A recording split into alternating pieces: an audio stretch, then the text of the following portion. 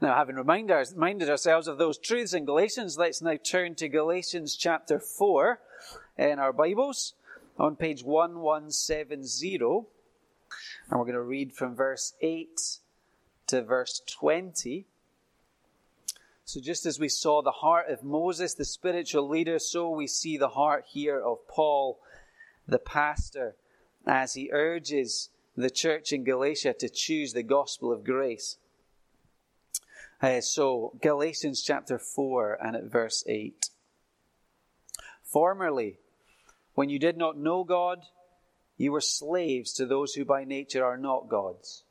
But now that you know God, or rather are known by God, how is it that you're turning back to those weak and miserable principles? Do you wish to be enslaved by them all over again? You're observing special days and months and seasons and years. I fear for you that somehow I have wasted my efforts on you. I plead with you, brothers, become like me, for I became like you. You have done me no wrong. As you know, it was because of an illness that I first preached the gospel to you. Even though my illness was a trial to you, you did not treat me with contempt or scorn. Instead, you welcomed me as if I were an angel of God, as if I were Christ Jesus himself. What has happened to all your joy? I can testify that if you could have done so, you would have torn out your eyes and given them to me. Have I now become your enemy by telling you the truth? Those people are zealous to win you over, but for no good. What they want is to alienate you from us, so that you may be zealous for them. It is fine to be zealous, provided the purpose is good, and to be so always, and not just when I am with you. My dear children, for whom I am again in the pains of childbirth until Christ is formed in you, how I wish I could be with you now and change my tone, because I am perplexed about you. Amen. We'll leave our reading there.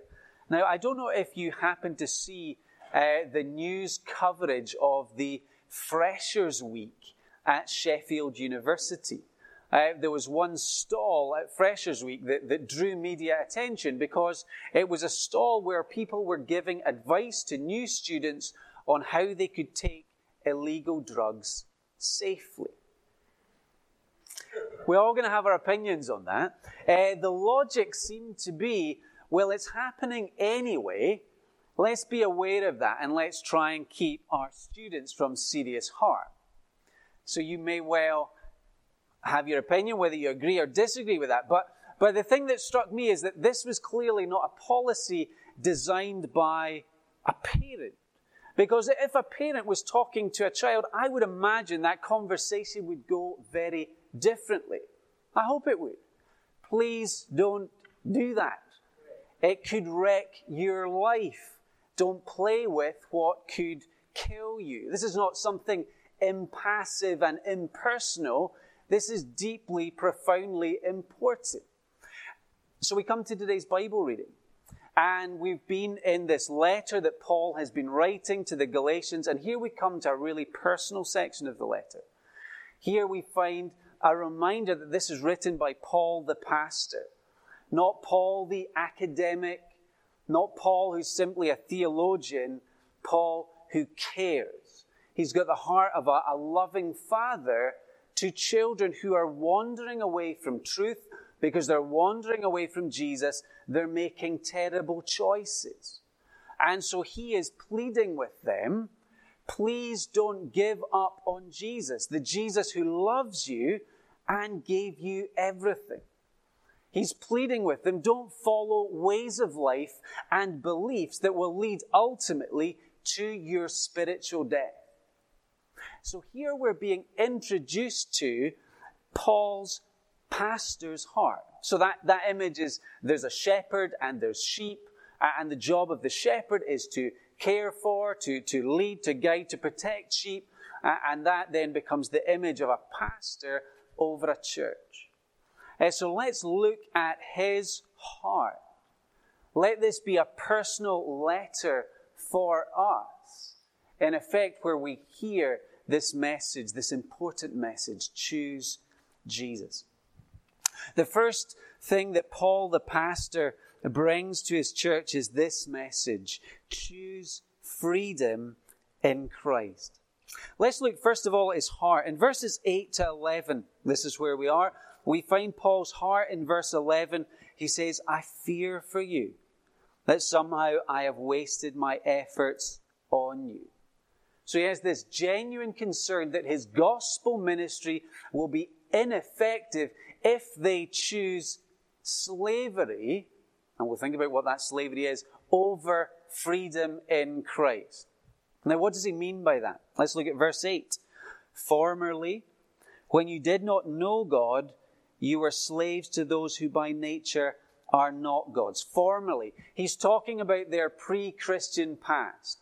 Before they knew Jesus, they were slaves to false gods and idols. That was where their worship went. They were making offerings. They were bringing gifts to these idols, hoping to earn the favor of the gods, hoping to escape the punishment of the gods. They were in slavery because they thought, well, I need to do these things in order for this God or these gods to be pleased with me. But now, and this is where Paul is really concerned, is that they've picked up a new kind of slavery. So the second half of verse 9, how is it that you're turning back to those weak and miserable principles? Do you wish to be enslaved by them all over again? You're observing special days and months and seasons and years. So this new slavery is the one that the false teachers have brought. Where they've been told that you need to observe the whole law of Moses, including all the ceremonies, in order to be accepted. So now they're slaves again because they're hoping that their obedience will bring them acceptance and salvation from the God of the Bible. They've lost grip of the fact that Jesus has done everything. He has made that once for all sacrifice that takes away sin, that brings us into God's family. And so they've become slaves again. Different kind of slavery. When they were idol worshippers, they were very immoral people. And now that they're slaves to the law, they've become very moral people. But that swap from immoral to moral is not the way that we are saved. That's one of the things that people maybe, if they misunderstand Christianity, they think, well, I need to become very moral and good and obedient. That's what Christianity is about. And what Paul is saying, that's actually a different kind of slavery. Because at root, it's saying, well, I need to earn, I need to perform, I need to do this or that. Whereas the message of Christianity is, God has done everything for us in Jesus. It's a message to receive by faith, not to work, to earn.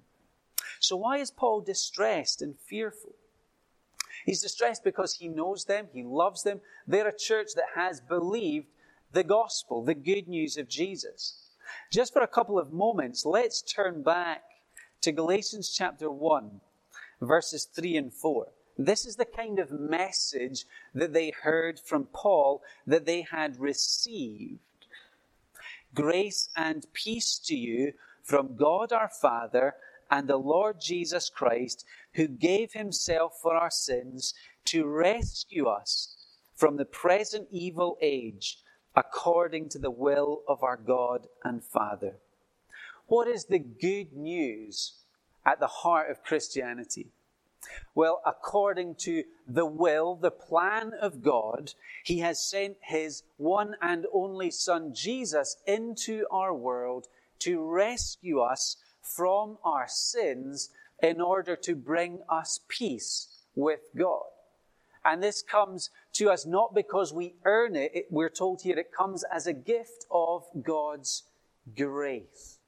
They had received that message, or the message of chapter 2 and at verse 16. They've been taught very clearly that a man is not justified by observing the law, but by faith in Jesus Christ. how can somebody be accepted by God? How can somebody be declared not guilty by God? It's not by keeping the law, it's by faith, it's by trusting in the completed work of Jesus. So they had known this, and Paul is distressed because they are leaving it behind.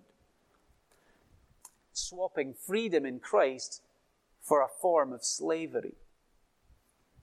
In verse 9, he reminds them and us of their freedom.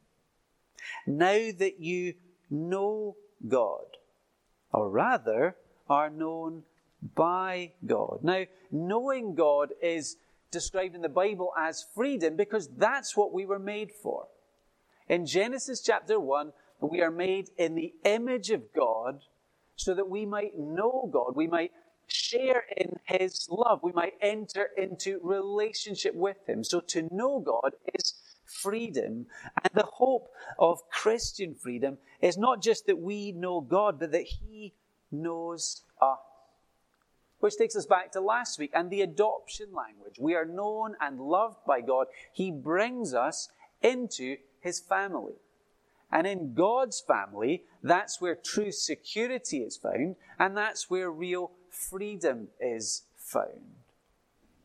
J.I. Packer, a Bible teacher, puts it really well when he says this: what matters supremely is that God knows me.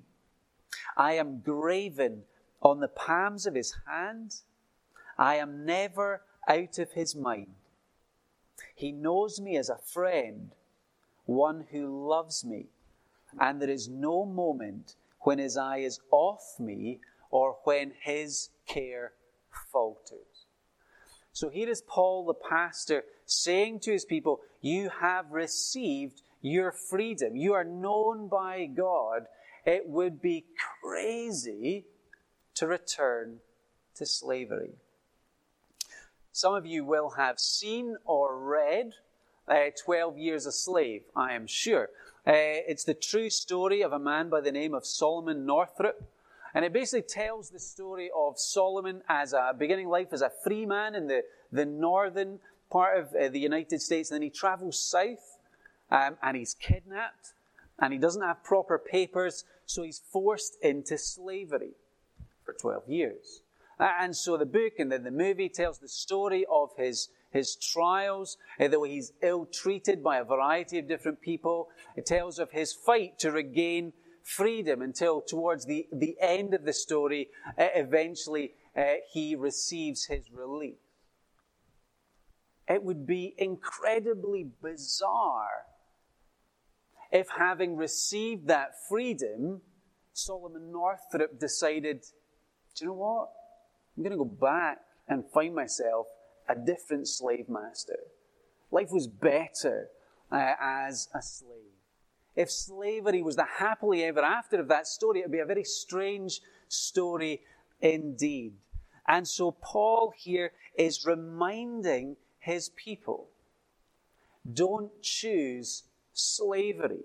Don't choose the slavery of trying to save yourself when Jesus Christ has already set you free. Don't choose the slavery of trying to save yourself either by thinking true freedom comes from being really, really far away from God, where you can just live as you please and do what you want, or the slavery of thinking that you need to obey and perform before God will ever accept you. Hear this call to enjoy freedom as a child of God by trusting in Jesus. I came across a nice story this week of John Newton. John Newton, who was a former slave trader, as it happens, who is the author of the hymn Amazing Grace, became a Christian, became a pastor, became a hymn writer, wrote Amazing Grace. And he lived in a small town called Olney. And above his fireplace in that small town in Olney, he had engraved words above his fireplace, words from Deuteronomy 15, verse 15, which say, remember that you were slaves in Egypt and the Lord your God redeemed you. Newton never wanted to forget that he had been a slave to sin and that Jesus Christ had set him free. And so here again is this encouragement from Paul the pastor. Never lose sight of the freedom Jesus secures for us at the cross. The second sort of section of this very personal part of the letter encourages us to choose a gospel-centered life. Verses 12 to 16.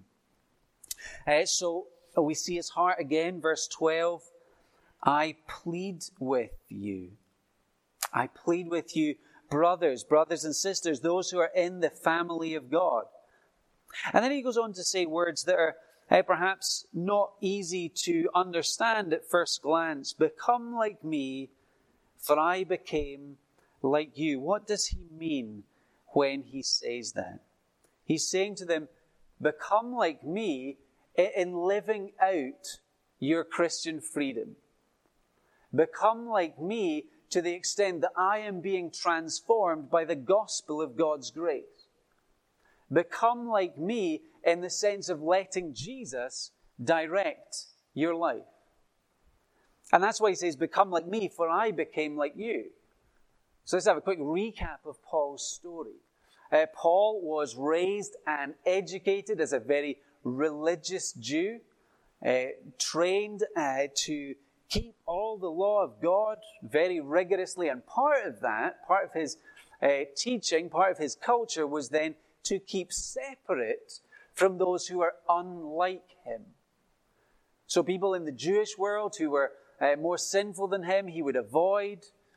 Gentiles would definitely be avoided as dogs and sinners. But when Jesus met with him on the road to Damascus, when Jesus saved him, when Jesus changed his heart, he gave him a new mission and a new understanding of the world. He gave him a mission to bring the good news of Jesus to the Gentiles. And so Paul can say, I became like you because after meeting with Jesus, Paul will live with Gentiles. He will eat with them. He will treat them as brothers because the gospel had created love and unity that crossed over those social, cultural, religious barriers. Become like me in living out the gospel. And I showed you that because I became like you. And then the last little sentence of verse 12 is also important. It says, you have done me no wrong. So he's going back to the past. He's going back to the early days of when Paul and the Galatian church met one another. And he can say to them, remember that in the past, you are most definitely living a gospel-centered life. It was evident in the way that you treated me that Jesus had changed your hearts too. So he gives them some evidence that they could remember. Verse 13, as you know, it was because of an illness that I first preached the gospel to you. Even though my illness was a trial to you, you did not treat me with contempt or scorn. So it seems that we're never given the details, but it seems like Paul had some kind of serious illness that may very well have affected his eyesight, that might perhaps even have left him disfigured, because he says, well, I could have been treated with contempt or scorn or made to be a figure of fun, but that's not how they treated him. Rather, verse 14, you welcomed me as if I were an angel of God, as if I were Christ Jesus himself. He was welcomed with honor. He was welcomed like an angel or like Jesus because he brought the good news of Jesus to them. And they loved him for it, and they served him because of it. But something had changed. Verse 15, what has happened to all your joy? I can testify that if you could have done so, you would have torn out your eyes and given them to me. So they loved and served Paul, not out of duty, but out of a real sense of joy, even though it was difficult for them, because they knew how much Jesus loved them, therefore they loved Paul. They understood from the message that Paul brought, that Jesus had come into the world to serve them, and so they were glad to serve Paul. They heard about a Jesus who had suffered to save them. Therefore, they were willing to endure suffering in order to serve Paul.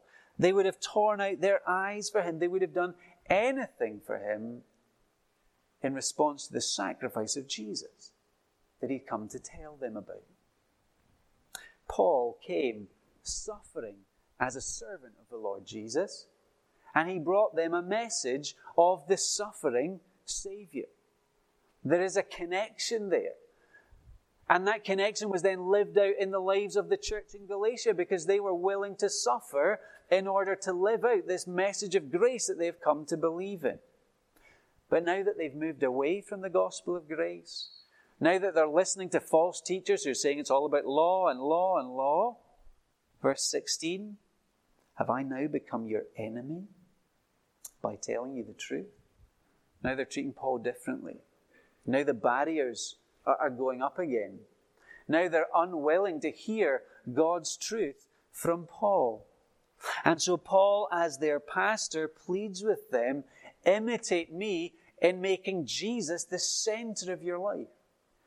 Imitate me in letting his example become your way of life. He's calling them to the kind of gospel apprenticeship that they would have seen from him.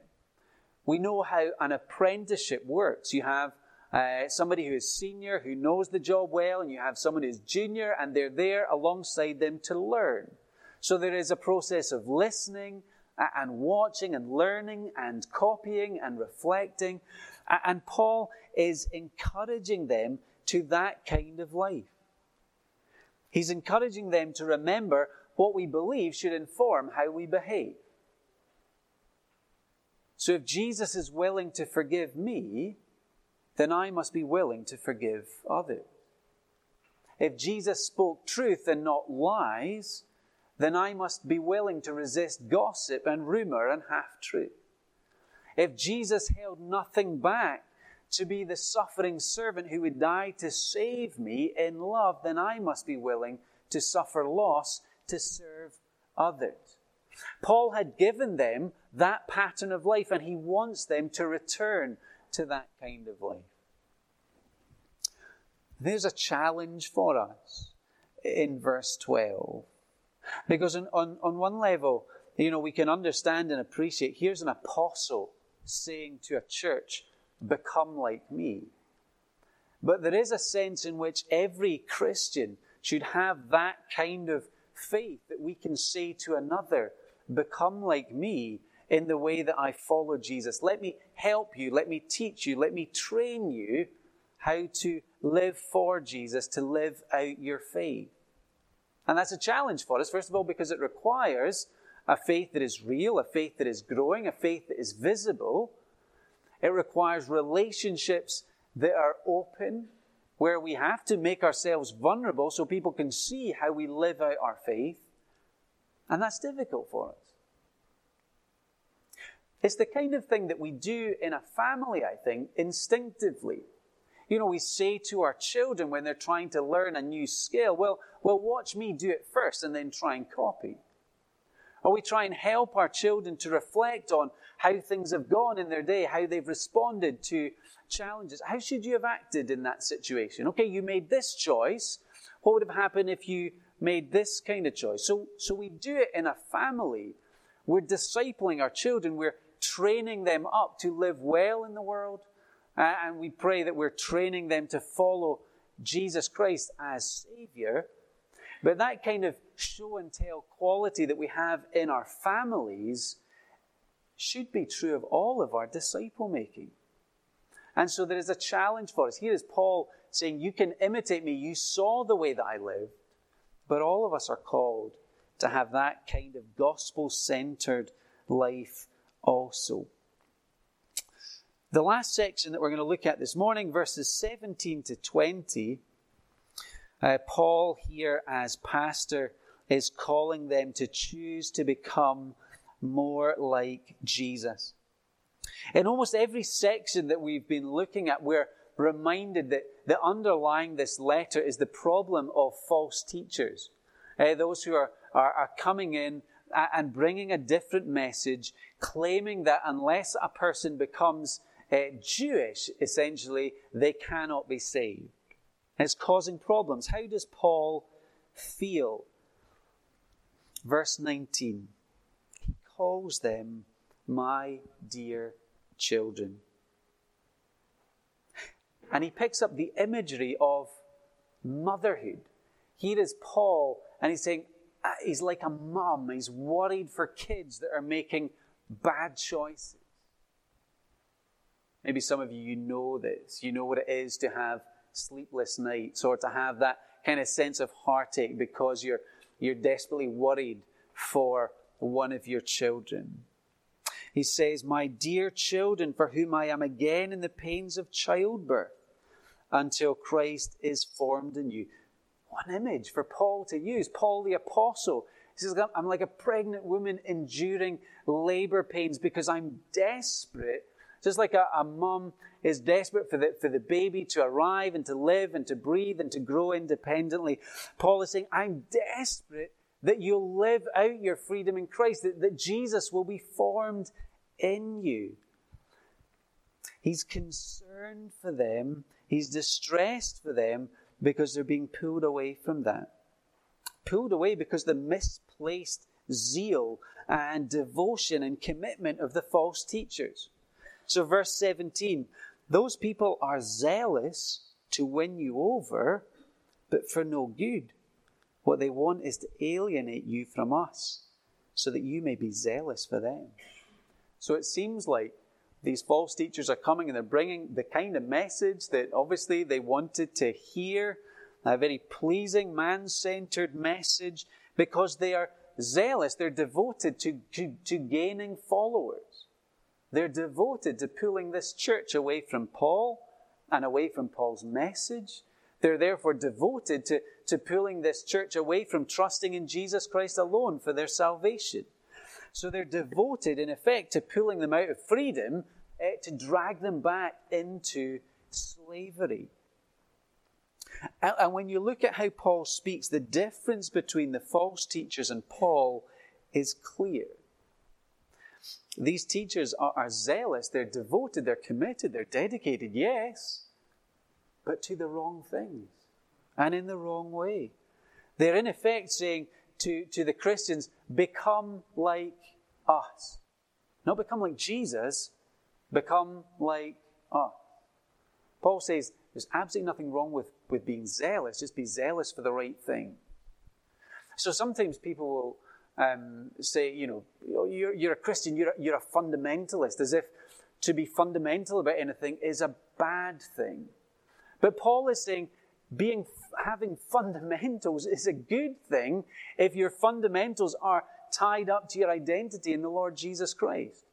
If our fundamental is I want to follow the Jesus who loved the outsider, who cared for the poor and the weak and the needy. If my fundamental is I want to be humble and serve people like Jesus, then that's a good thing for us. It's a good thing for our church. It's a good thing for our society. So there's nothing wrong with being fundamental. It just depends what they are. So for Paul, he's distressed because these false teachers are zealous that the people would become like them, whereas Paul is desperate for what? I'm in the pains of childbirth until Christ is formed in you. He's desperate for them to become like Jesus, to grow in the likeness of Christ. Here is, in a nutshell, I think, a pastor's heartbeat. To see people in churches make spiritual progress. To grow, to enjoy their privilege in the Lord Jesus Christ. To persevere in faith and to mature in faith. To see Christ formed in people. John Calvin puts it well. If ministers wish to do any good, let them labor to form Christ, not themselves, in their hearers. Let me say, as your pastor, I get this. The times where I stop and reflect on the last few months or the last year, without fail, that the cause of joy is always reflecting and seeing how people are growing to be more like Jesus. Seeing how people are walking with God and enjoying their faith. But then the opposite, what causes sorrow and discouragement, is to see people grow cold, is to see people walk away. Because the desire of a pastor, the desire of Paul, is to see the image of Christ in others. So my regular prayer, every week, every day, pray different things for the church. But my regular prayer for us as a church is that we would know joy in Jesus as we follow Jesus together. That we would love to read the Bible. It wouldn't just be like a dull thing that we have to do. We'd have joy because we get to discover more of the glory of God as we read in His Word. That we would love to be praying together, again, not just as a routine, but because we have access to our Father in heaven, the one who loves us. That we'd be sharing together about Jesus, how we're growing in our faith, sharing our struggles, sharing our fears, sharing our joys. That we'd be serving our communities together, speaking to people about Jesus. That's my prayer. What amazing prayer this one would be, this prayer, to turn this into a prayer, these words of Paul, that we'd be praying for one another to see Christ formed in each other, in ourselves first, but also in one another, to see Christ formed in the people that we love. And what a wonderful aim to devote our lives to. Lots of things pulling on our time and our energy, but to be devoted to knowing Jesus and to becoming more and more like Him. So let me invite you to reflect on these words of Paul. To think for yourselves, am I choosing to enjoy freedom in Christ? Is the gospel, is the good news of Jesus what shapes and directs my life? Do I want to become more like Jesus day by day?